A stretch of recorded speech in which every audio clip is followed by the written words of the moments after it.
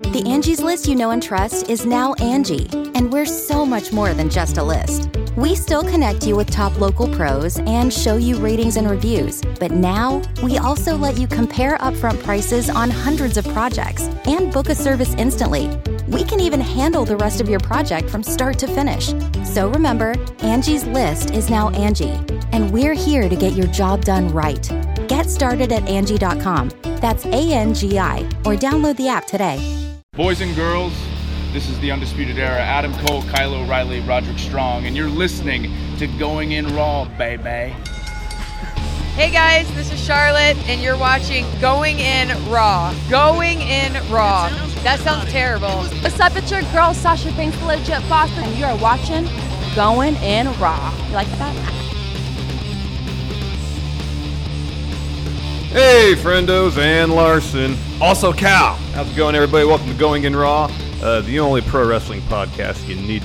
Are those sloths on your shirt? Yeah. I just noticed that. That is a great shirt. These are sloths, and they're staring at the moon.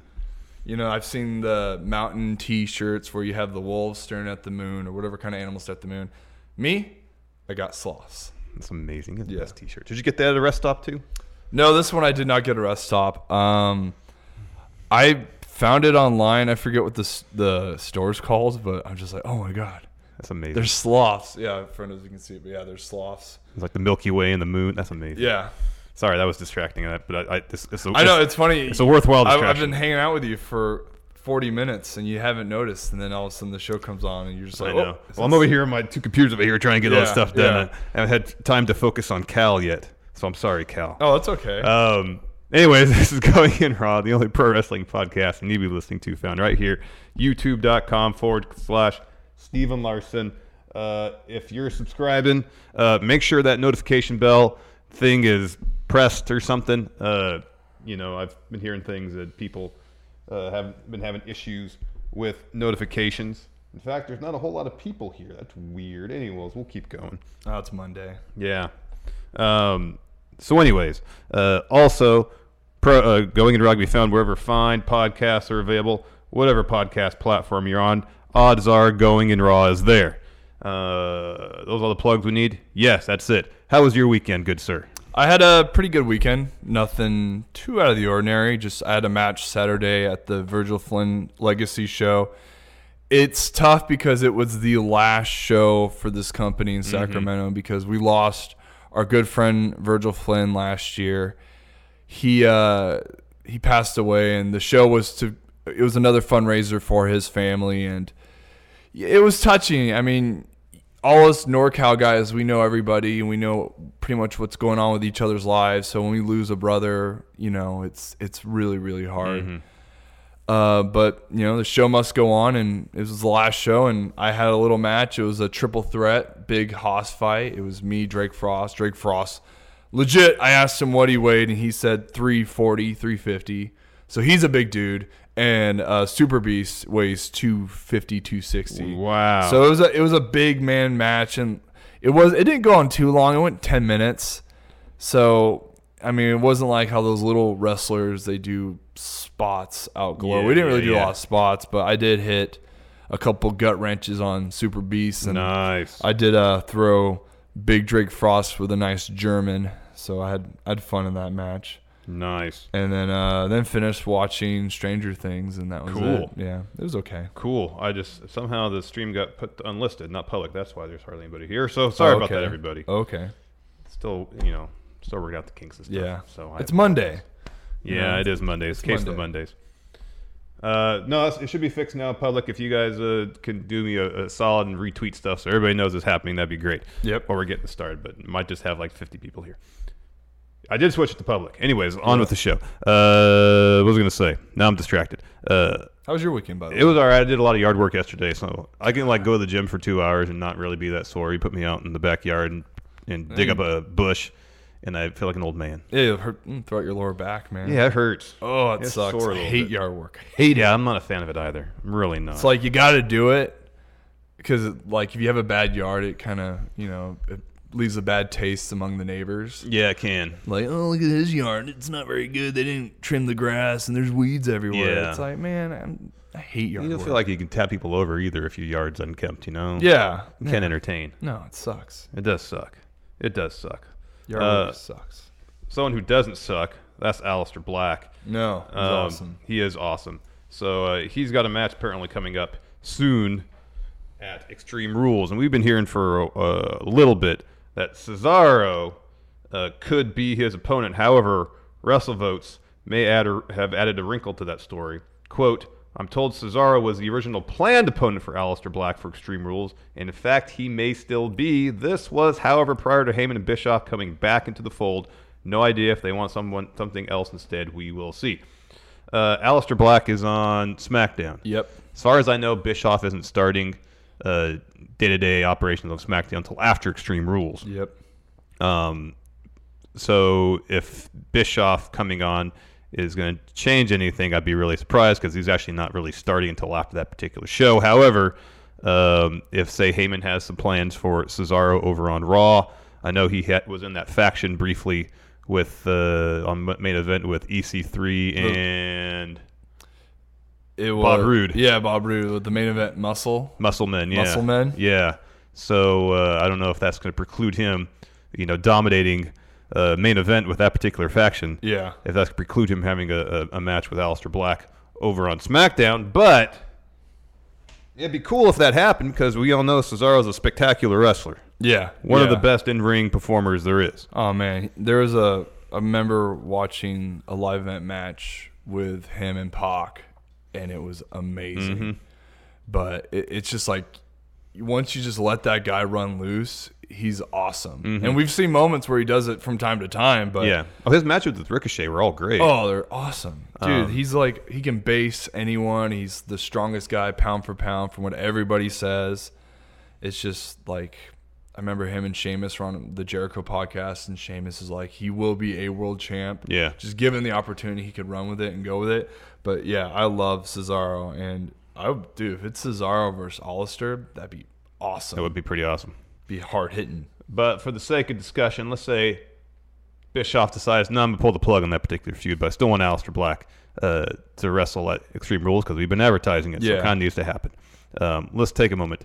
Let us power rank, if we can, 5 other potential opponents for Aleister Black at Extreme Rules. I guess it doesn't have to be anybody on SmackDown per se because wild card rule. Wild card. Tops on my personal list would probably be Shinsuke Nakamura. However, he's in a thing now, seemingly with Finn Balor. That takes him out of the equation. Yeah. So we need 5 people who are actually not doing anything right now.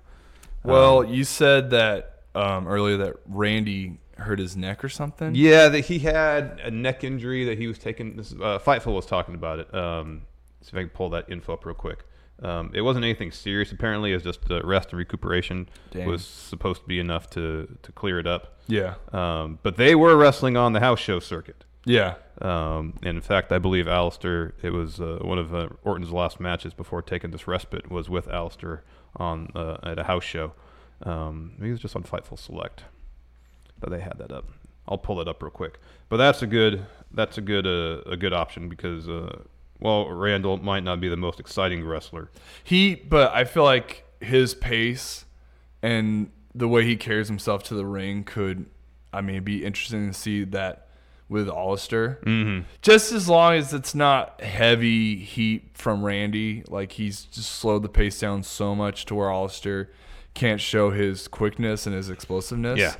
Like that's the only thing I kind of would worry if he worked Randy, because Randy's so like Deliberate. Yeah, deliberate. Yeah. So. This is what Fightful Select said. If you're not signed to Fightful Select, can't recommend enough. Fightful does great work. Sean Ross Sapp had a pleasure meeting him at StarCast 2. Hell of a guy. Quote, Fightful has learned that Randy Orton has been dealing with somewhat of a neck injury, which was evaluated last week. Orton jammed his neck against Aleister and already had vacation time coming up. He was given additional 2 weeks prior in order to rest up accordingly. Orton was actually slated to appear at last night's live event and missed it due to travel and expected to be back at tonight's live event. The injury is said to not be serious, but there wasn't immediate plans for Orton at TV and was given time off to heal up. So that's great. Not serious because a motivated Randy Orton. Yeah. can do really, really, really, really, really, really good work. Yeah. So that being said, I'll put Randy Orton number 2 on these power rankings because I think that would be interesting dynamic, as you mentioned.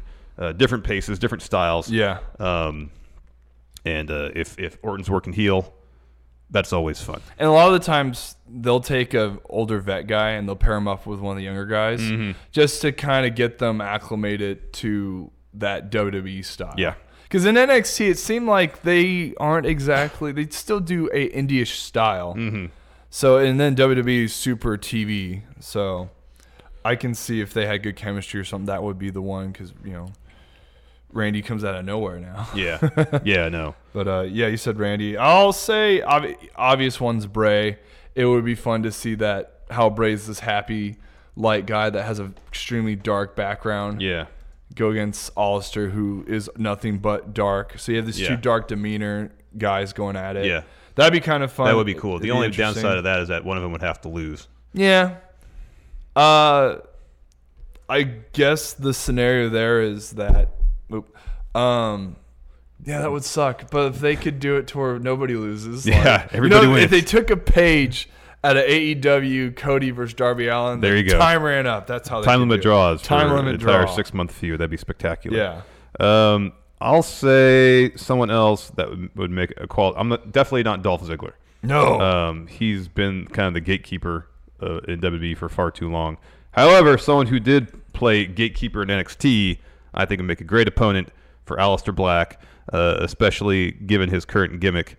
Although he's been kind of hesitant to fight, but maybe he wants to knock on this person's door to criticize his approach for trying to make a match. Because if you really want to make a match, should you do it in the bowels of the arena in a dark room? No, you should do it in the middle of the ring. I'm talking about Sami Zayn. Sami Zayn versus Aleister Black, I think, would be a great match. That would be awesome. It would guarantee Aleister at least one, if not a series of victories, because Sami Zayn simply can't win a match these days. It would be funny to hear Sami's explanation why he knocked on the door. Yeah. Because he'd be like, and I figured, why not knock on the door, see what see what you're doing in your room, see what the deal is see what the deal is, That would be hilarious. That would be pretty. Because then Sami's already taken losses, Oh yeah. So personally, anyway, like I like these three right now because they're all defined characters. I remember somebody else, one of the friendos said Mustafa Ali would be a cool choice, but that's another one of the scenarios that would suck that one of those guys would have to lose. Then another one's Buddy Murphy. That's another one I'm just like... Yeah, but I wonder at this point... He hasn't really done... He doesn't have a character or anything. Yeah, but I wonder at this point if they put on a series of spectacular matches, if that's kind of enough for Buddy on the main roster. Yeah. At least he's on TV. Yeah, and then what's cool about the relationship between Buddy and Alistair, if you guys caught, Buddy did the... Lillian Garcia show, and he said that he got his motivation back to want to perform because he did a lot of matches with Aleister Black in the NXT loop, and that got the door open for him to do 205 Live. Yeah. So that would be interesting, but I just don't see it creative-wise that working out. Yeah, they're not doing anything with Buddy Murphy except he's been having a match against Mustafa, dark matches before tapings. Yeah. I will. This is a funny one. I'm not going to rank it, but like, what if Aleister Black's, he's in this little dark room, and then the room next to that dark room is Mojo Rawley in the mirror screaming, and he's like, "Fight me!" And then you just have Mojo talking to himself in the mirror in the same dark room. That'd be funny.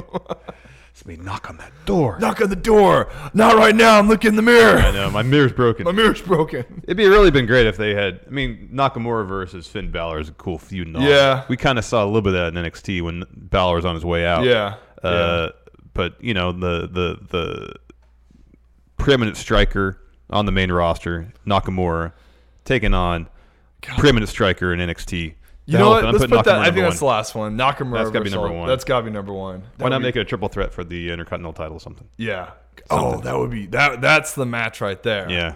Nakamura knocks on the door. Then you get Finn. That'd be really. What if it's Finn? That'd be interesting. That'd be interesting too.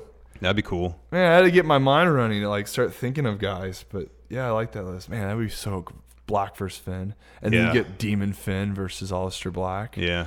The power of the left hand versus the demon, Corey Corey Graves thing, the left hand path, something like that.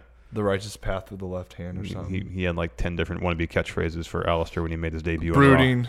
Moody, yeah. Moody. Fight for those left behind. Fight for the blue collar people of this Just world. like Heavy Machinery. They have the same Yeah, motives. blue collar solid. That's right. Blue collar solid. That's right. Angie has made it easier than ever to connect with skilled professionals to get all your jobs projects done well. I absolutely love this because, if you own a home, it can be really hard to maintain. It's hard to find people that can help you for a big project or a small. Well, whether it's in everyday maintenance and repairs or making dream projects a reality, it can be hard just to know where to start. But now all you need to do is Angie that and find a skilled local pro who will deliver the quality and expertise you need. Angie has over 20 years of home service experience, and they've combined it with new tools to simplify the whole process. Bring them your project online or with the Angie app, answer a few questions, and Angie can handle the rest from start to finish. Or help you compare quotes from multiple pros and connect instantly, which means you can take care of just about any home project in just a few taps. Because when it comes to getting the most out of your home, you can do this when you Angie that. Download the free Angie mobile app today or visit Angie.com. That's ANGI.com. Next, let's talk about the G1. I know you said weren't sure you had a chance to watch it over the weekend because you were wrestling your own match. I was on my own match. So I did catch some of the interviews. I mean, I watched Cobb's interview about his tag match, and then I was listening to one of the podcasts that were kind of going over it. Because I had Will Ospreay winning against Lance Archer, and then no, he lost. But it's a round robin, so yeah. everything's on points. And it fits with Will Ospreay's story of him trying to be the junior heavyweight, taking on the heavyweight competitors. And Lance Archer's a huge dude. He's a big guy. He's like 6'7". Yeah, and that was a hell of a match. All in all, the show was a ton of fun. They kept it kind of light and breezy as New Japan shows go. It was only about 3.5 hours. Sometimes they can push 4 hours plus. Didn't feel like any filler. Even the undercard tag matches were fun, and they were trying to develop some story. Specifically, you got Tomohiro Ishii and Jeff Cobb about to duke it out in the G1 tournament. They were both involved in an awesome tag match with a couple of young lions. Show kicked off with Guerrillas of Destiny taking on Yo and Sho, Roppongi 3K. It seems like Yo and Sho are making the move up to the heavyweight tag ranks. Kind of similar to Ospreay's story, though. Maybe not quite ready for that. They had a fun match against Guerrillas of Destiny. They kept it pretty, again, light, breezy, fast-paced, emphasis on the action. Featured a really awesome gun stun out of nowhere from Tama Tonga.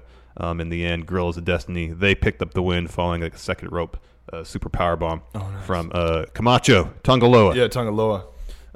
Really fun match. Really, basically, all the matches were tons of fun. I can't think of a dud between them because more often than not, they didn't overstay their welcome. So that's always fun. Next, we had Shota Umino, Jon Moxley's personal young lion, seemingly, teaming up, in this case, with Tomohiro Ishii to take on Ren Narita and Jeff Cobb. All that Jeff Cobb and Ishii wanted to do was beat the hell out of each other. Oh, that's perfect. They were basically forced out of the match, kind of. They were tagged out by their young lion partners. But they just wanted to beat the hell out of each other. So that's the setup. Is they have young lions in their corner? No, they're tagging with them. Yeah. That's what I mean. Yeah. So you have Cobb and Ishii. God, I love Ishii.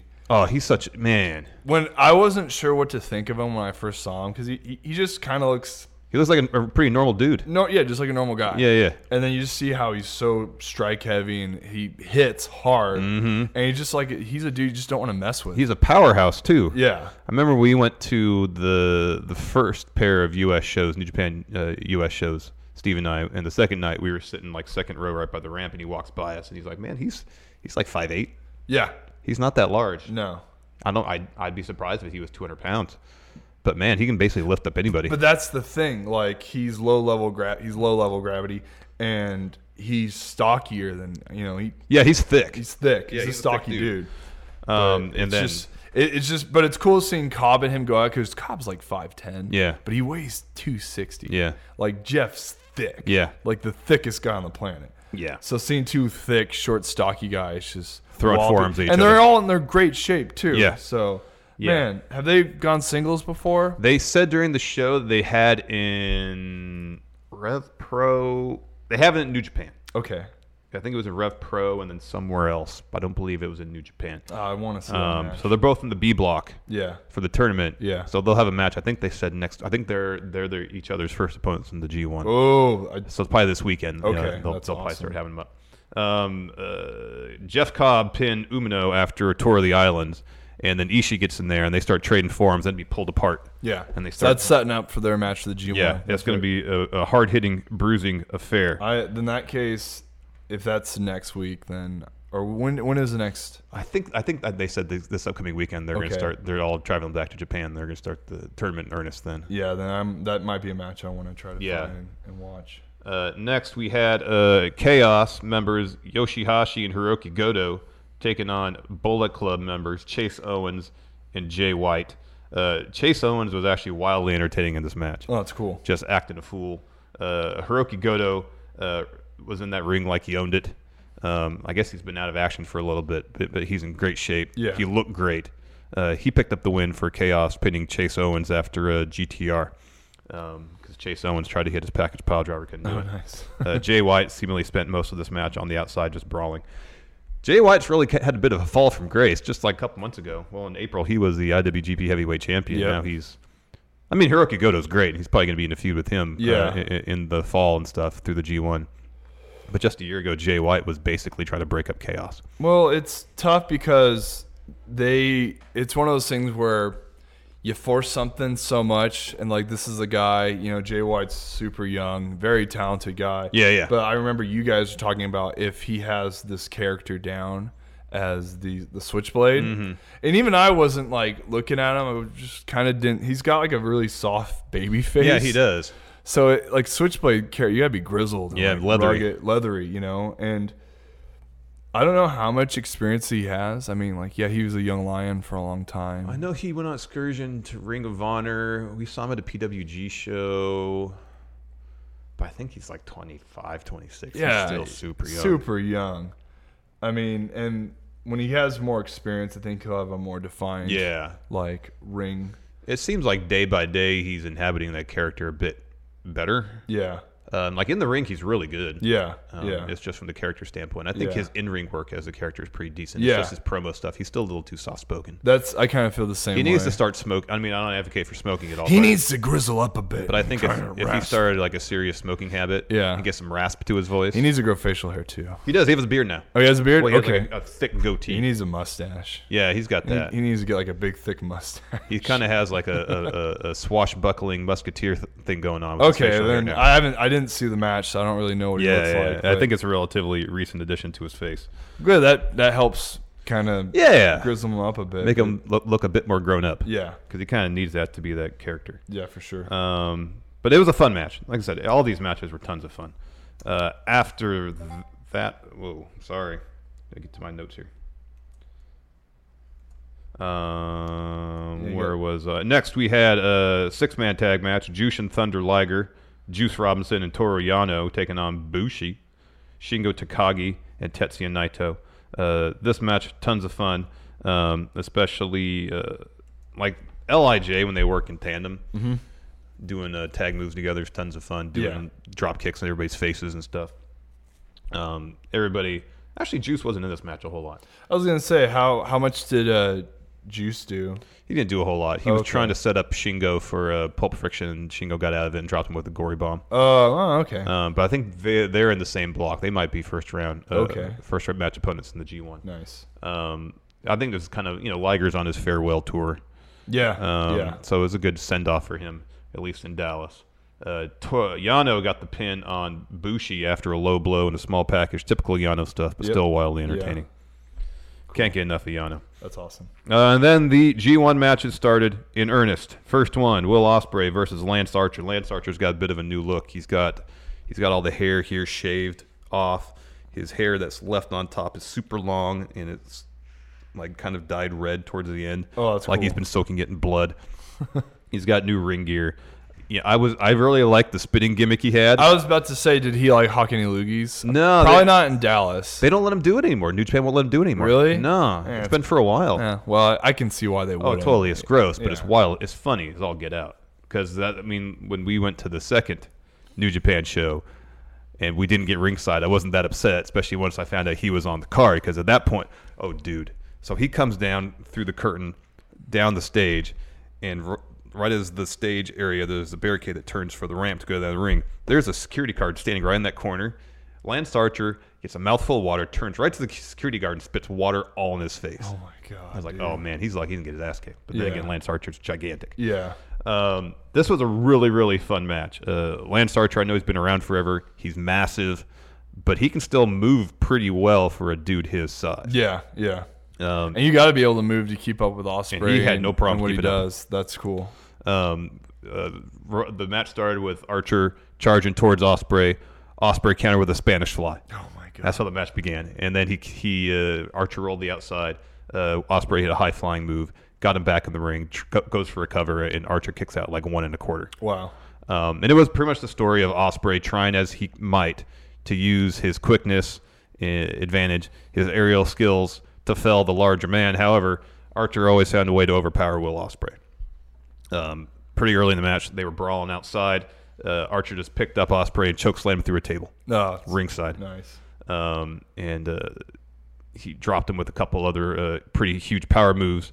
There's this great spot where Ospreay is on the top rope, and Archer runs up the ropes and hits Ospreay with a knee. Oh, geez. You don't see that from a dude that No. huge. So wait, Ospreay was on the top. He was sitting on the top turnbuckle. And I see. So he did the running knee. That's cool. Stepping Like up the CM ropes. Punk does it. Yeah. Stepping up Okay. the ropes. It was pretty. And he did it super quick. It wasn't like it was lumbering by any stretch of the imagination. It was quick. And That's felt awesome. violent. And then Archer, he's been using the Iron Claw, I guess, as his finish. Okay. And so he got an Ospreay once. Ospreay escaped.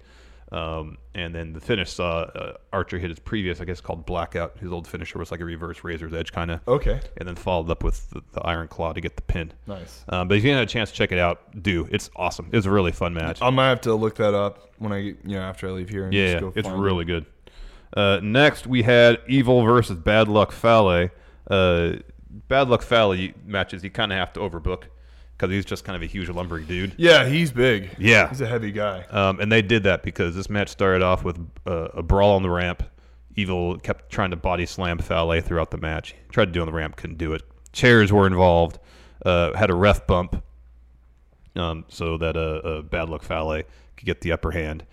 He won with a Bad Luck Fall. But we had all your typical chair shots with Evil. Yeah. He puts the chair on the neck and hits him and I stuff like see. that. So Bad Luck Fale picked up the win. 2 points for Bad Luck Fale. Nice. So all the big guys are winning right now so far. Yeah. It's weird because they don't do much with Bad Luck Fale generally through the course of the year, but he's typically always in the G1 and always has a decent showing. That's funny. Probably just because he's been there forever and just. And I guess storyline wise, he's a huge dude that smaller guys have to overcome. Yeah. Next, maybe the match of the night, Sonata taking on Zack Sabre Jr.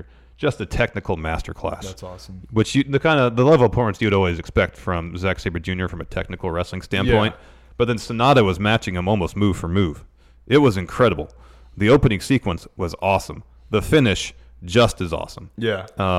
It was maybe 8 minutes before there was any striking involved in this match. By and large, it was all technical mat wrestling. There was a couple funny spots where Sonata's been using the Paradise Lock and then hitting people with drop kicks from that. And there was one time he tried to do a Zack Sabre Jr. He reversed like that. Yeah. Another time, so Sonata has Sabre in kind of position, puts his arm under his leg, and Zack would just do this. He tried for the other arm. He just pulls it out. Yeah, he's just being super arrogant about it. That's the thing I was going to say. With a lot of mat wrestling, you don't really have to call a whole lot. It's like a lot of feel and just it. To me, when you have a mat wrestling match, I have an ego because of my background in mat wrestling. So if someone's gonna try to go hold for me, and I know exactly what I'm doing and can legit shoot, that guys are gonna really go at it. Yeah. So that's something to be said. If these guys are mat wrestling for the first 10 minutes, that's a big ego thing. Yeah. It's like, oh, you want to roll around and kind of jiu-jitsu style wrestling, catchers catch can. Yeah. It's like, all right, I will go with you. Yeah. You know, see what you got, and then eventually, you know, if you're cool with each other, then you work your way up from there. So I could see this match being like a big, oh, you're gonna put that hole on me, I'll put this hole on you. Oh, Let's that's see totally how how well it you was. can. Yeah, that's kind of cool. And especially from Saber's standpoint, from a character perspective, he was being super arrogant about it. You know, Sonata, he always plays things pretty cool, character-wise. Yeah. But Saber was being super arrogant about things. At one point, he rolls out of the ring and just take a breather, and it's a 20 count. Yeah. And he's just ringside, and it's getting like the 15, and somebody ringside must be kind of talking trash, and he's all, Yeah. can't hear what he's saying, but he's like fake, Yeah. acting like he's all concerned. Yeah. Gets back in the ring at 19, turns to that group of people and flips them off. God, dude, if there's a crowd that really appreciates mat wrestling, it makes matches so much more fun for the guys. Because there's times where, like, I've done that kind of style at, like, little house shows in some little town, and you might catch a little kid or just some white trash person to go, this is boring, what are you doing? This is weird, I don't like this. So having somebody in the crowd appreciate it makes it so much, God, it's like a huge relief. Yeah. So when people can appreciate good mat wrestling for what it is, actual wrestling, it makes it so much more fun. The crowd was super into the show from That's the opening perfect. bell. That's It awesome. wasn't a huge crowd. I guess it's a huge basketball arena where the Yeah. Dallas Mavericks Yeah. play, so that probably seats 15,000. There might have been 5,000 people there, which is kind of the only bummer about the show is that you can tell there's a lot of empty seats. Yeah. But the crowd, everybody in that building was into the show. That's cool. They were into this match, and these two guys, even though it was all mat based, really kept the match moving. Yeah. As long as you can blow up faster from mat wrestling than actual, being upright. Because when you're bent over and you're putting holds, you're using your entire body to control the person. You get blown up really fast. Yeah. So yeah. good for these guys keeping it moving. Oh yeah. That's great. Yeah, they were trying to do a move, counter into another counter into another counter. The finish saw, first there was a series of roll-up attempts. They all escaped, and then finally Sonata pinned Zack Sabre Jr. using that kind of arching bridge that Zack's been known to use quite a bit. Zack, after the match, wasn't credulous, going after the ref for one thing I forgot to mention. I was happy to see Lance Archer back because the first thing he did when he got to ringside was lay out a young lion. Oh! A la his mentor, Minoru Suzuki. Perfect. This is great. That's great. So Zack Sabre Jr., he lays out the ref. He's still mad. He's throwing a fit. He goes up the ramp. He lays out a young lion, too. And he dropped the awesome promo after the match. Yeah. Saying how people in America don't appreciate technical wrestling. See, I agree. I agree. He's right. They don't. They seriously don't. He was saying how people make mistakes. He said even Brian Eno worked with Coldplay, throwing some shade at Coldplay. Awesome stuff. Coldplay. Yeah, I'm not a huge Coldplay fan either. I like them on occasion, but man, after that Super Bowl, I'm like, no, they are more not. Coldplay. They are not an arena band. They try to be, though. No. They really want to be U2. Yeah. Sonata wins. He gets 2 points.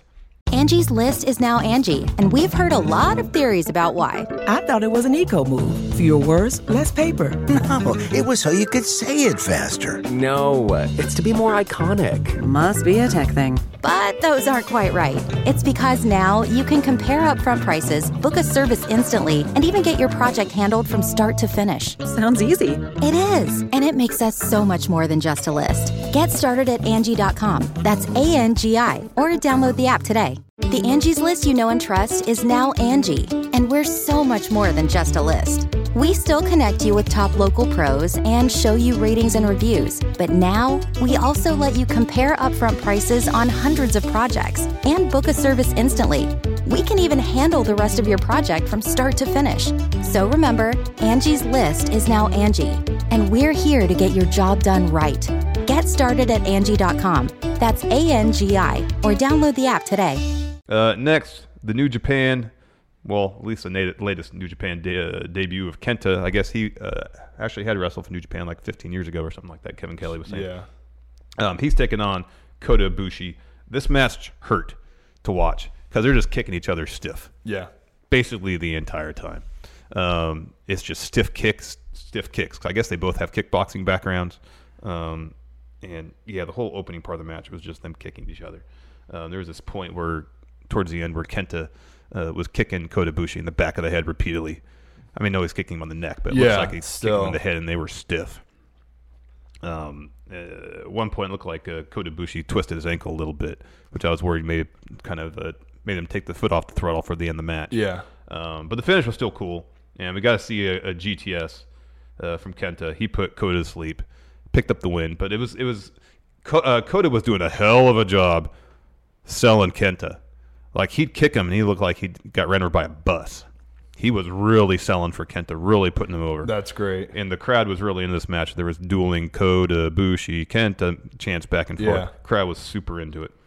Yeah, it's nice to see that Kenta's coming back, hitting strikes like he's familiar with. Because I remember when he showed up in developmental, when I wasn't super familiar with the Japanese pro wrestling when I got signed. 'Cause I just didn't know, and I wasn't sure like how big of a deal Kenta was when he came in. And when I saw him manhandle the Ascension in his debut, I was like, okay, obviously he must be well known. And then I watched him go out there and strike. And then when he's in developmental, his strikes weren't super heavy. You know, like people were saying, he was getting held back.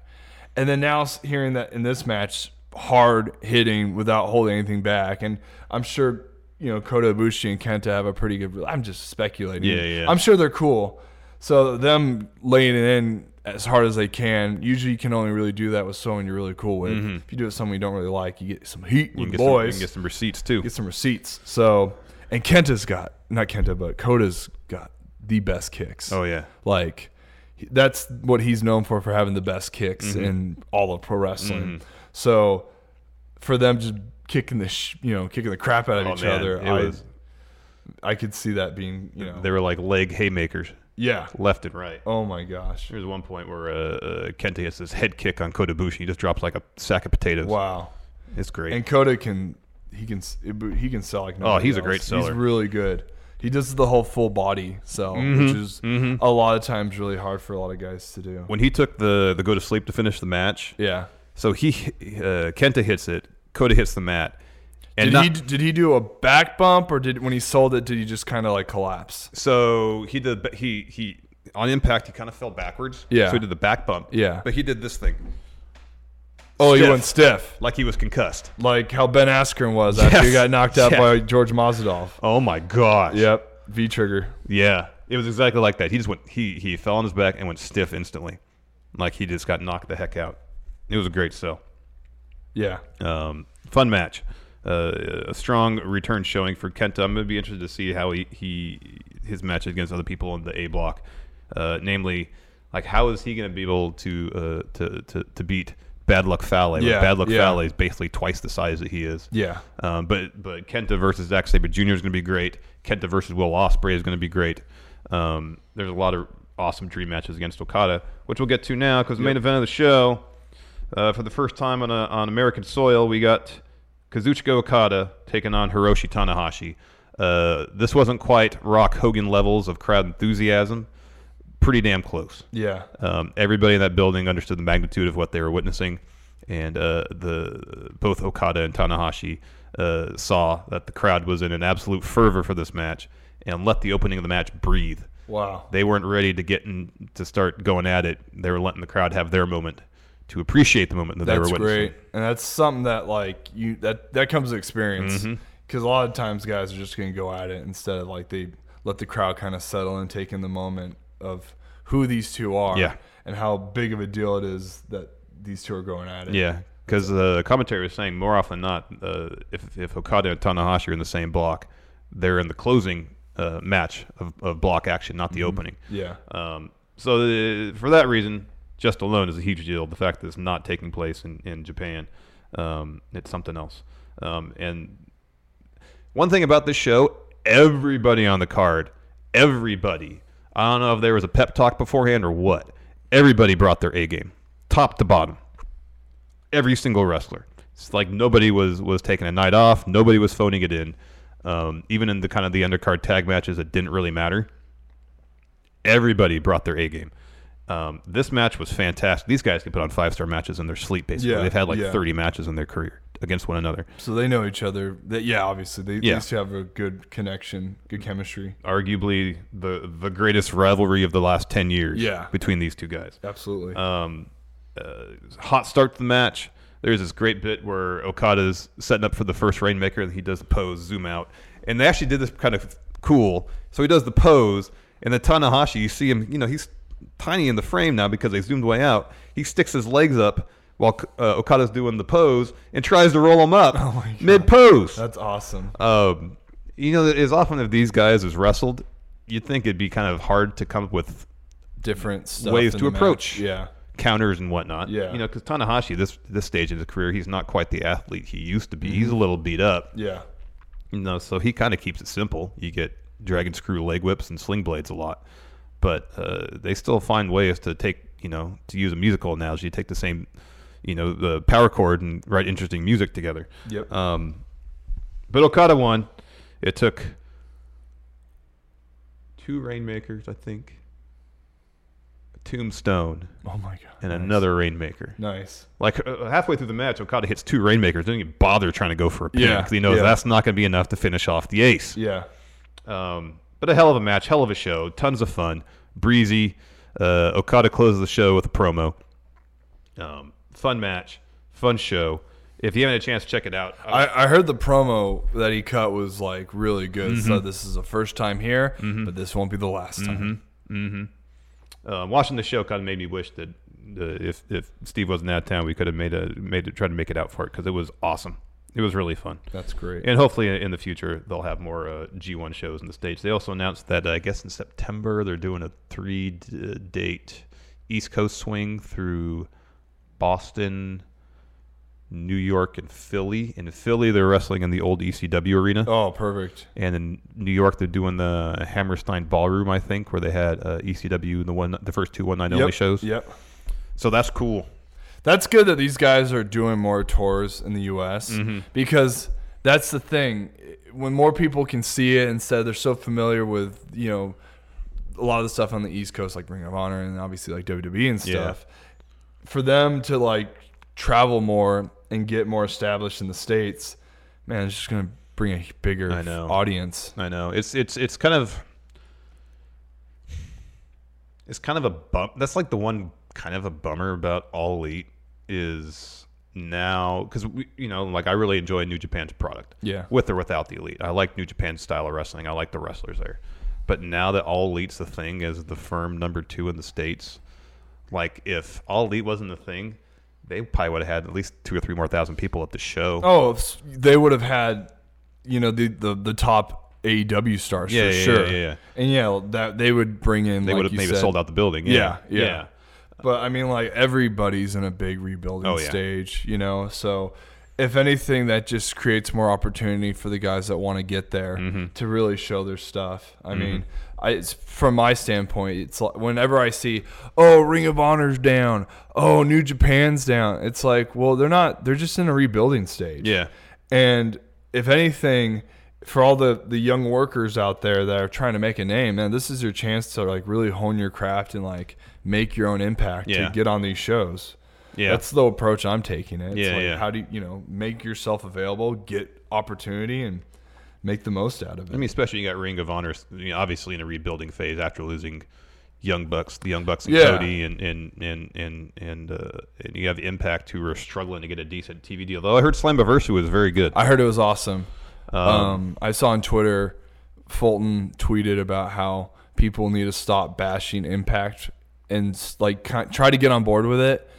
And because how awesome Slammiversary, and those guys are all trying to do different new things.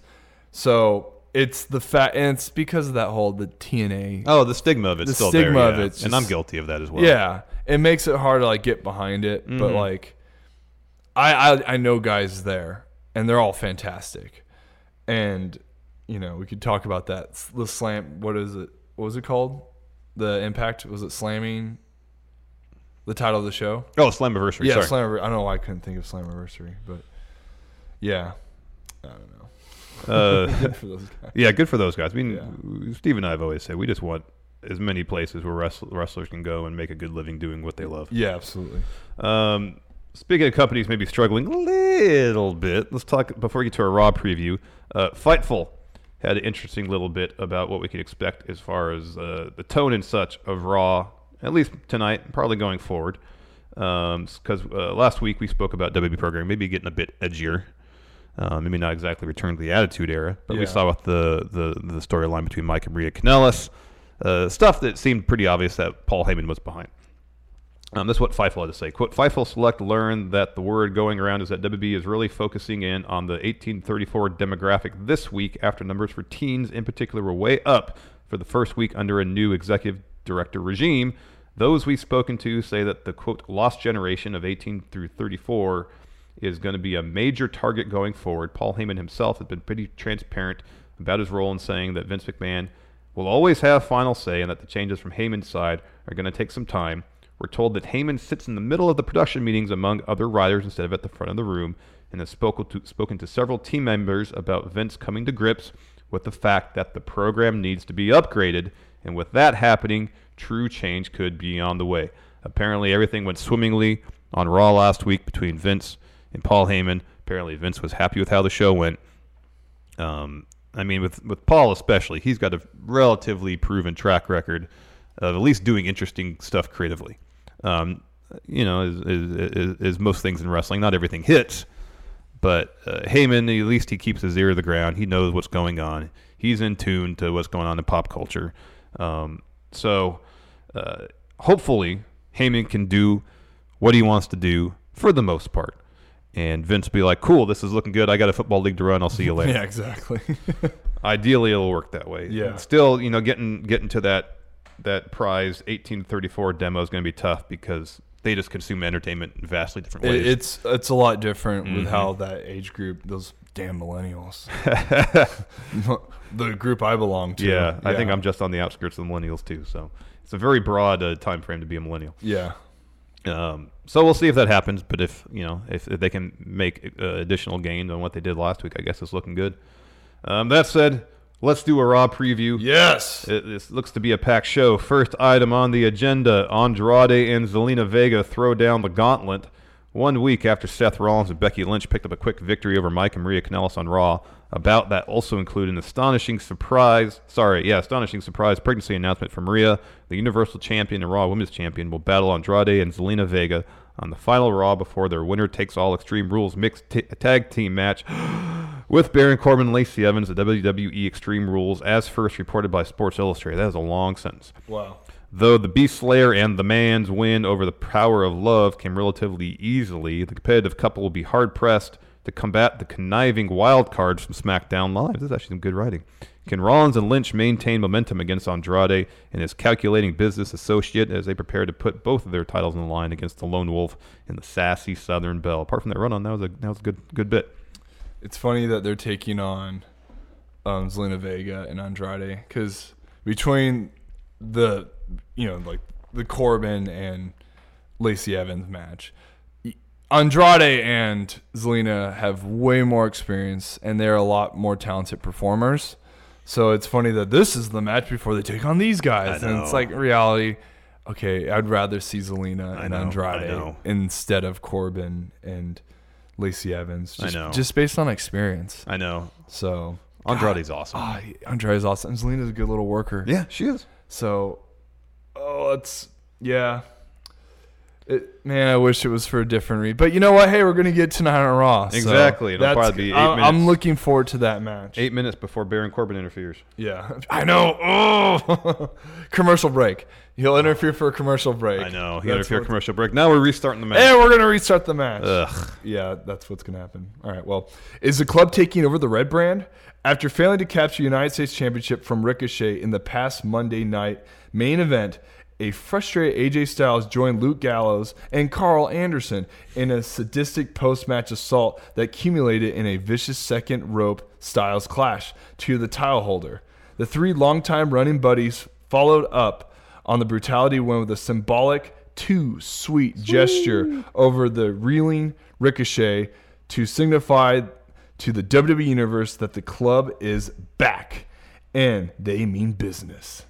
What might the official reunion of this take no prisoners tirade mean for the rest of the Raw locker room? Wow. You're making the club sound awesome. Yeah, that whole thing, I'm like, geez, club's badass. Yeah, man. If only they were that way, for the last 2 years. I know. But they could be going places. Yeah, exactly. Roman Reigns and mystery partner to face Shane McMahon and Drew McIntyre before No Holds Barred Tag Team Showdown at Extreme Rules. Despite what they might have said on Raw and SmackDown Live this week, Shane McMahon and Drew McIntyre, whether they want to admit it or not, showed fear in the presence of The Undertaker with a dead man emerged this past Monday night. This apprehension might be why the Scottish psychopath and the best in the world turned their tag team battle against The Undertaker and Roman Reigns into a no-holds-barred match at WWE Extreme Rules next Sunday in Philadelphia. With that showdown looming, Reigns will have to team up with a partner of McMahon's choosing against the best in the world and McIntyre on Monday's Raw, as first reported by Sports Illustrated. They're getting all the exclusives these days. Yeah. Plus, if The Undertaker interferes in the match, he's out of this Sunday's matchup. Whoa. Who will build momentum for the respective teams just 6 days before Extreme Rules? Yeah, this will be kind of a hard match to really want to get behind. Yeah. But they're making it no holds barred. So, yeah. Yeah, I don't know. Yeah, I don't know either. I mean, I'm guessing part of that is just to work around Undertaker's limitations. Yeah. Yeah, that's the way I was looking at it. Just so they can work around him being a lot older. A lot old and immobile. Yeah. Yeah, we'll see. Rey Mysterio returns to Raw this Monday night. Following the unbelievable set of circumstances in which he was forced to relinquish the United States Championship due to a shoulder injury, Rey Mysterio will return to Raw this Monday night. What will the greatest mask of all time have to say upon his return, and how he will impact the ever-changing landscape of the Red Brand? Find out when Raw goes down this Monday night at 8/7 Central on USA Network. Oddly, that's not the end of the recap. The greatest preview. mask of all time. Yeah, that's been his thing. He's got that shirt that has GOAT, GOAT. I remember, yeah. But between the G and the O, he has a mask there. Oh, I didn't know okay. that's what it was supposed to say. I was like, huh. R-Truth wants his baby back. Drake Maverick spiced up his honeymoon with new wife Renee Michelle. Monday night on Raw when he pinned R-Truth, become the two-time 24/7 champion. As much as the title has seemingly destroyed Truth's life, he seemed visibly distraught to be without it on SmackDown Live. When will Truth strike back and become a 9-time 24/7 champion? And how is Drake's new bride coping with the possibility of walking into a surprise title defense at any time? Yeah, I'm glad that these guys have been doing their own thing, creative-wise, from what it seems like. You mentioned that R-Truth was on Edge and Christian. Yeah, he was on Edge their and podcast. Christian, and just how he's been really trying to make everything his own with That's cool. Drake, and Drake's been on the forefront as like, hey, trying to get involved, and because it's a silly title. Yeah. And from Rockstar's Spud experience and Impact, he did a lot of funny, silly stuff. Mm-hmm. I mean, he was down to do whatever. So it's cool that he's taking the initiative, trying to make this 24/7 title really mean something. Totally. And it's a good change of pace for the show. It really is. Saying every show should have a little bit of something different. Exactly. So having this kind of funny haha title, like it was the hardcore title, Mm-hmm. it's awesome. It is. They've made a lot. They made a lot out of what could be just a silly gimmick thing. Yeah. Will Jealous Joe get payback against WWE champion? On SmackDown Live, Samoa Joe confronted Kofi Kingston, questioned the WWE champion's, what was that, Serenity? Yeah. And when Kofi countered that the Samoan submission machine's bitterness was due to jealousy, Joe offered an apparent olive branch. Oh, nice. If Kofi were to shake his hand, Joe would cease attacks on the WWE champion and his loved ones in the lead up to their WWE Extreme Rules title match. Unexpectedly, Kofi responded with a one-finger salute. Oh, hell yeah! That would make Stone Cold Steve Austin proud before dropping Joe with a Trouble in Paradise. Now that Kingston was rejected, that proposed ceasefire, which knowing Joe was nothing of the sort, how will the Samoan submission machine respond? Wow. Yeah. What's next for Braun Strowman after Falls Count Anywhere match incident? After driving Bob Lashley through the LED wall during the Falls Count Anywhere match on Raw, Braun Strowman suffered several injuries, including a potentially ruptured spleen. Since the incident, there has been much conjecture about the condition of the monster among men and the severity of his injuries, with little confirmation as to the true extent of the damage he sustained. The Almighty, however, was released from immediate care late Monday night with relatively minor injuries. Weird, since he was the one driven through the actual wall. Yeah, he's the one that had a 400-pound man tackle him through the wall and pretty much probably land on top of him. Mm-hmm. But he's the one that gets out without any injury. Yeah, it kind of doesn't make a lot of sense. Taking to social media to say that Braun, quote, Braun got what he deserved, and that next time he sees Strowman, he would, quote, send him to the morgue. That's threatening murder. I think that's illegal. But So given send him to the morgue with, well, it sounds something that Paul, or was it? Yeah.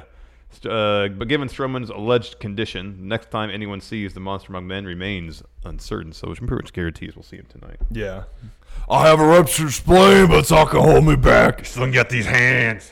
You're still going to get these hands. You can host the best backyard barbecue when you find a professional on Angie to make your backyard the best around. Connect with skilled professionals to get all your home projects done well. Inside to outside, repairs to renovations. Get started on the Angie app or visit Angie.com today. You can do this when you Angie that.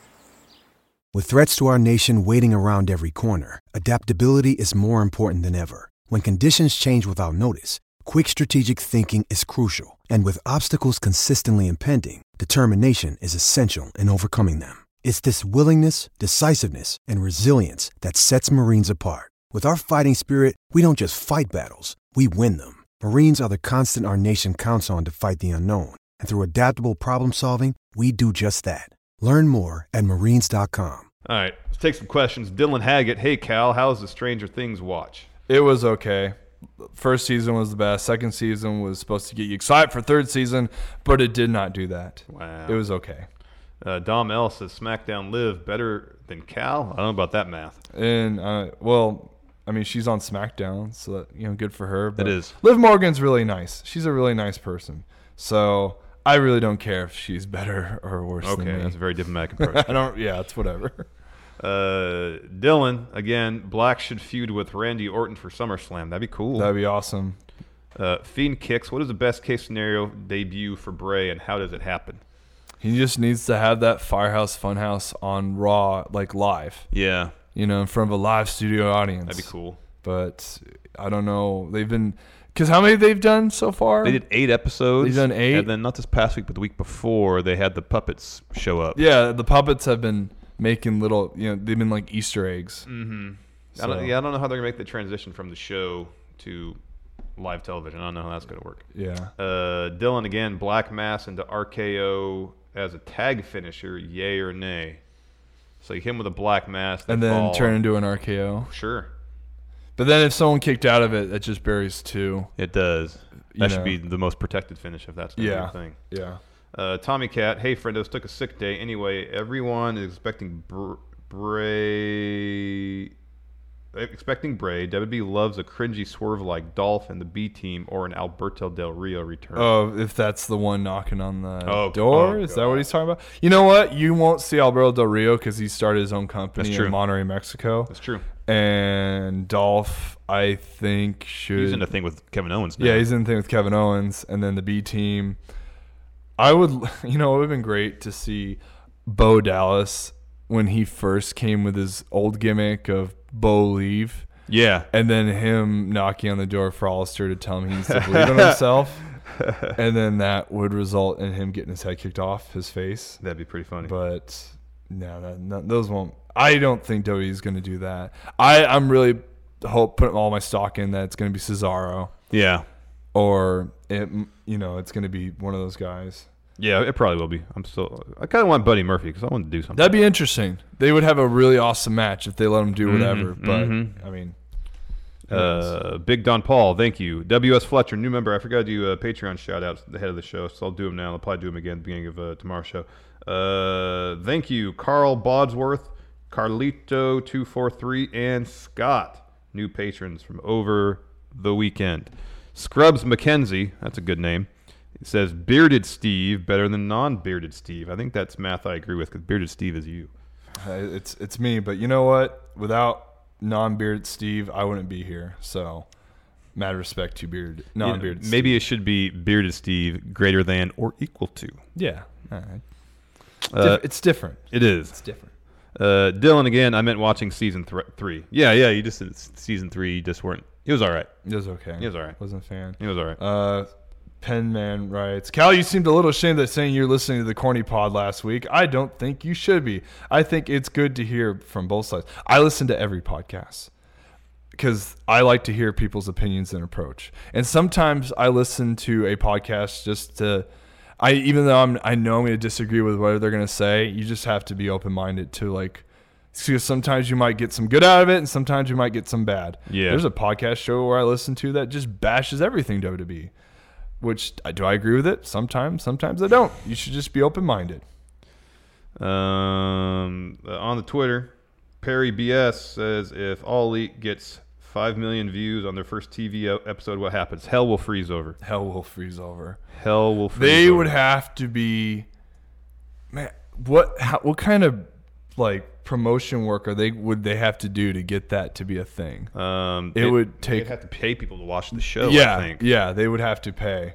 I mean, if WWE's struggling to get 2 million on a consistent basis, to expect All Elite to get more than twice. How many? That. So Raw after Mania, how many people were watching? 3. 3? Okay, they have to do something big, more excitement than WrestleMania. For them to get, even 3. If their debut gets over 1 million, they should be ecstatic. That would be huge because that just took 1 million viewers, that might watch WWE. Yeah, that would be big. That would be huge. Greg Morris, Cal, what are your 5 favorite matches you've seen? I know you're not into the concept of favorite matches, but some 5 matches that have inspired you, that have stuck with you. Anything with. I know, don't say his name, but Chris Benoit versus Eddie Guerrero, and Eddie Guerrero is the was it not Tiger Mask? Oh, Benoit? Yeah, Benoit versus Eddie, but Eddie was I think it's Tiger Mask, but I'm not sure. Oh, I don't know. They've done some New Japan stuff. Did Benoit wear a mask when he was Pegasus Kid? I think he did. Okay, and then I remember one match I watched with Jason Jordan to kind of get an idea of how to do triple threats was Rey Mysterio versus Randy Orton versus Kurt Angle. That match was really good. I think Rey won. Mm-hmm. That match is really fun. Those are just 2 that stick out to me a lot. That as far as good grappling and a mixture kind of everything as far as old school style matches. I only have 2. I can't really speak on 5 matches that stick out for me a lot because, man, wrestling's an art and art's always stolen. That's true. So That's true. That's hard for me to say.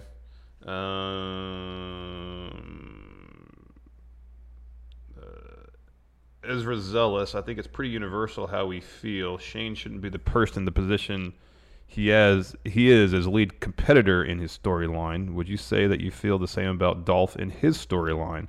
I'm personally a fan, but feel he hasn't got anything in a few years. I just don't feel like Dolph's really adapted with the times. I still feel like he's more or less wrestling the same exact way he did in 2012. Yeah, he hasn't really changed much. And with how athletic guys his size move around, you'd figured that. And then he is athletic, but he's a different athletic that's not, like you said, it's not fitting with the times. He's not doing high-flying stuff. He's, like I said earlier, it's great to see someone do a mat-based wrestling, but it's hard to mat-based wrestle when your boots are giant and you just haven't changed your look. I know. If I saw Dolph kind of change the way he wears his stuff. Yeah, he's had the same pair of boots for 15 years. Yeah, and they're ugly and I hate them. And I know it hinders his movement. Get some new boots, man. It's such a small thing to point out, but yeah. No, it's a fair point because he hasn't really changed anything. Yeah.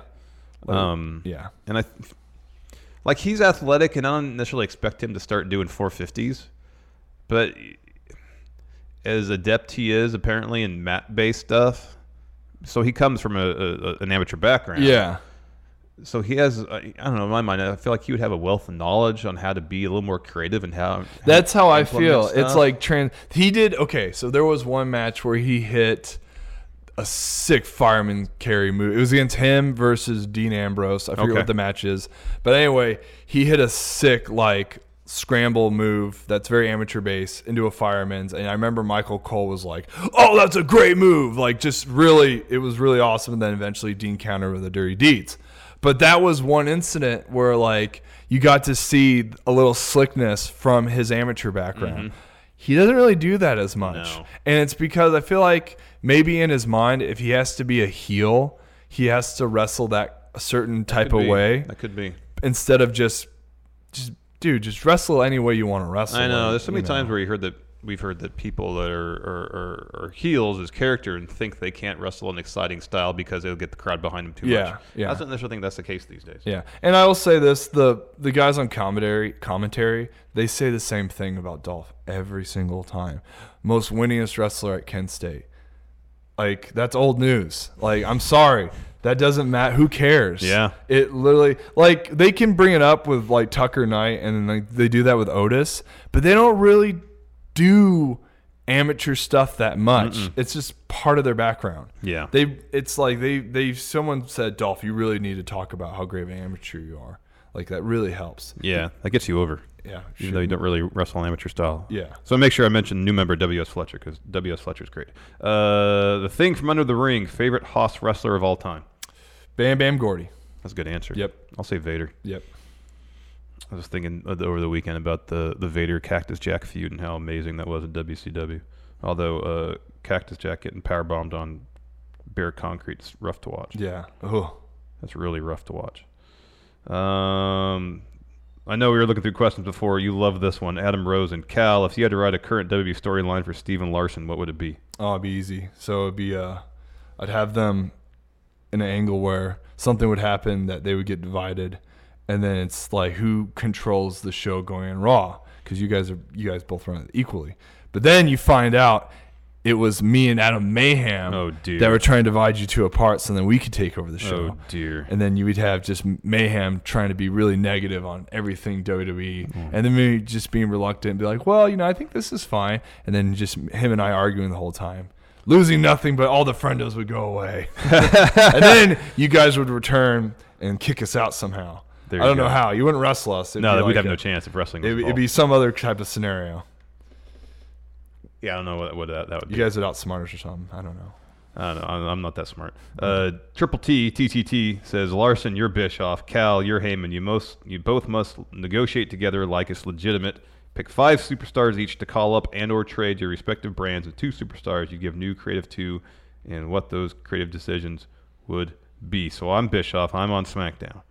You're on Raw. So pick 5 superstars each to call up and or trade. So we have 5. So we can call up some guys from NXT, and then we could trade some guys over. Yeah. If we can find the deal, yes. Okay. Let's do call-ups first, because that'd just be easier. Yeah. Raw's the premier show, and I'm thinking about Heyman. Yeah. I'm going to say, I think Heyman, obviously Street Profits, because I think that was a Heyman call. So easy, Street Profits. All right. I'll go with... I know we talked about this earlier. You had plans for Undisputed Era, so I won't take them, even though it breaks my heart. Well, you can take them, because I have somebody else in mind. All right. I'll take Johnny Gargano. Okay. Because SmackDown apparently, or Fox wants SmackDown to be more sports oriented. Yeah. He's Johnny Wrestling. He's wrestling basically personified. Awesome. Wrestling is a sport. He should be on SmackDown. Yeah, I agree. Because he is the things he does athletically, and he keeps it. He keeps it everything interesting. Exactly. I think that's something that, and especially with like Bischoff creative wise, like. Johnny Wrestling, Gargano, just everything he does in the ring's interesting. Yeah. And he's not much of a promo guy anyway. No, but if you wrestle like he does, all you need is basic story beats to hit. Yeah, he doesn't have to say a word. Just go out and wrestle. I'm gonna say trade creative. No, I was gonna say Matt Riddle too. I want Matt Riddle too. But Matt Riddle's from New York, and I feel like Heyman and him could come up with some really good creative wise. Because I don't know how protected he'd be on SmackDown as far as creative goes. I don't know how Bischoff and him would. I don't know either. Would vibe. But I know Heyman would probably, especially like how Riddle's been so open about like the Brock Lesnar stuff. And I think that would be something that Heyman and Riddle can come up with like a really cool story that would fit with Riddle trying to take on Brock. That's good. Yeah. All right, then I'll take Undisputed Era. I gave you a chance to take Undisputed Era. You passed on. No, I think but the thing is, they're so creative on their own. I know that they could, and like the way, dude, with how Adam Cole's delivery on the mic and like his presence, how he's so confident when he walks to the ring. Oh hell yeah, he could take anything. I feel like totally. And like be make cool, gold out of it. Make gold out of it. All right, do one more call up and we can do a couple trades. I'm down to just do trades. Okay. Yeah. From SmackDown to who do you want from SmackDown? I'll take, because it seems like what? No, I'm just like hey, let's make a deal. Let's make a deal. Who do I got? I will take Aleister Black. All right, what are you gonna offer from Raw? I'll give you, who's a good trade from Aleister Black? I'll give you the Revival. All right. Yeah, that's good. Yeah, I'll do that. I like the Revival a lot, and SmackDown's tag division needs a little depth. That's kind of what I was thinking. Who from Raw would be? Oh, I want Drew full time on SmackDown. You want Drew on SmackDown? Yeah, that's fair. I'll give you Roman Reigns. I knew that's the one I was hoping. You know what? Roman Reigns should be on Raw. He's not doing anything on SmackDown. He wasn't even on SmackDown. No, I was hoping you'd say that, and not to mention, Heyman loves Roman Reigns. The way he puts him over, that's perfect. That's perfect. It works for you. That works perfectly for me. I wanted to say Roman Reigns, but then you said it for me. That's perfect. Done. Awesome. We're at the same page. There we go. Simpatico here. Easy trade. It is. Yeah. It is. It's like which two teams in the NBA? Oh, like the Pelicans and the Lakers. Apparently, they work out all sorts of deals. We can work it out. All the deals. Yeah. It's only 4 moves, but that's fine. Blake Elizondo. Well, we can do two. We can do two. We do one more trade. Let's do We'll do female superstars. Oh, good idea. Because we didn't do anything. Yeah. And we could do call up or trade. Okay. For Raw, on the Raw side, easy. Give me just her. Oh no, I can't even remember her name. Queen of Spades. Oh, Shayna Baszler. Yeah, she's perfect for Raw, especially for her versus Becky. And I feel like Heyman. Yeah, he knows his MMA totally. So I got Riddle. I got Shayna Baszler. I got Brock. This is perfect. Man, that's good. That's I'm cool with that. I know what you could say for like a girl call up for NXT. Because think about her chemistry with Charlotte, super athletes. Yeah. I'm just gonna lay the seed right there. I'll say Bianca Belair. That's how. Yep. Yeah, it was either her or Io, but I feel like Io's got a lot to do in NXT, especially now that I won't say that. After laying out Candice LeRae, there's a lot storyline wise for her. There isn't really something doing a whole lot with Bianca right now. I'm afraid for Io to get put up to main. Yeah, because I feel like Bianca Belair has a set character. Same with Shayna Baszler, so I feel like right away they can write for her. I don't know how well they're going to do for Io Shirai when they bring her up. Yeah. Because, like, first off, when I heard that the tag team stuff, I was like, oh, cool, they're going to have Io tag with Kairi Sane. Yeah. But then you find out, no, it's Kairi Sane with Asuka. Yeah. I'm like, oh, I like Asuka as a singles competitor. Same here. She does not need to do women's tag. Especially with the chemistry Io already has with Kairi Sane. Amazing. Like, they complement their style so well. They really do. So so good together. Now I'm just like, I don't know, like that kind of bummed me out. That was just really weak writing that they paired them up. I'm like, lazy. I know. Fickle. All right, let's do. I'll find one more. Here we go. Braden, will Apollo Crews ever win a title? And I said this before the show. I just said he needs a personality. He needs something that would make you love him or hate him. Because right now you're just like, oh, it's Apollo. Cool. That's it. There's not anything behind him that makes me like want to. I know. He needs just to. I want him to be a cocky, dude. I know. Like the Too Easy. Yeah. It writes itself, Yeah. and like he can just promote that more and more, and then. But the problem is, if they did that, the commentators are gonna have to try to fill in the void on what his character is. I don't know if they're. God forbid they actually give him some mic time. I know. or a segment where he Anything. can actually show off his personality. You know, it was cool seeing him and Zelina, and then that setup with him and Andrade. But now that dropped because now it's Andrade. I know. But unless, I don't know. Maybe, I don't know either. What if something happens where Corbin gets in the way with Seth, and then Cruz gets in the way of Andrade? Maybe. And that, like, they can overbook this one, and as long as it carries on the characters. Maybe. Yeah, have Apollo come up, make the save when Corbin runs in. Yeah. And reignite their feud from NXT. That would be, gotta be fun. That would be fun. Anything. I know, anything. Give anything. Cruz the chance. Because he's great. He's awesome. That does it for us. Patrons, YouTube channel members, stick around. We got Overrun happening next. Until then, we'll see you later. Goodbye. Bye. Be a part of Going In Raw today at patreon.com/Steven Larson. Starting at $1 a month, you can enjoy Going In Raw ad-free, gain access to the daily 30-minute Going In Raw post show, exclusive merchandise, and so much more. Support Going In Raw today. Click the link in the description. Angie has made it easier than ever to connect with skilled professionals to get all your jobs projects done well. I absolutely love this because, you know, if you own a home, it can be really hard to maintain. It's hard to find people that can help you for a big project or a small. Well, whether it's in everyday maintenance and repairs or making dream projects a reality, it can be hard just to know where to start. But now all you need to do is Angie that and find a skilled local pro who will deliver the quality and expertise you need. Angie has over 20 years of home service experience, and they've combined it with new tools to simplify the whole process. Bring them your project online or with the Angie app, answer a few questions, and Angie can handle the rest from start to finish. Or help you compare quotes from multiple pros and connect instantly, which means you can take care of just about any home project in just a few taps. Because when it comes to getting the most out of your home, you can do this when you Angie that. Download the free Angie mobile app today or visit Angie.com. That's ANGI.com. Angie's List is now Angie, and we've heard a lot of theories about why. I thought it was an eco move. Fewer words, less paper. No, it was so you could say it faster. No, it's to be more iconic. Must be a tech thing. But those aren't quite right. It's because now you can compare upfront prices, book a service instantly, and even get your project handled from start to finish. Sounds easy. It is, and it makes us so much more than just a list. Get started at Angie.com. That's ANGI, or download the app today.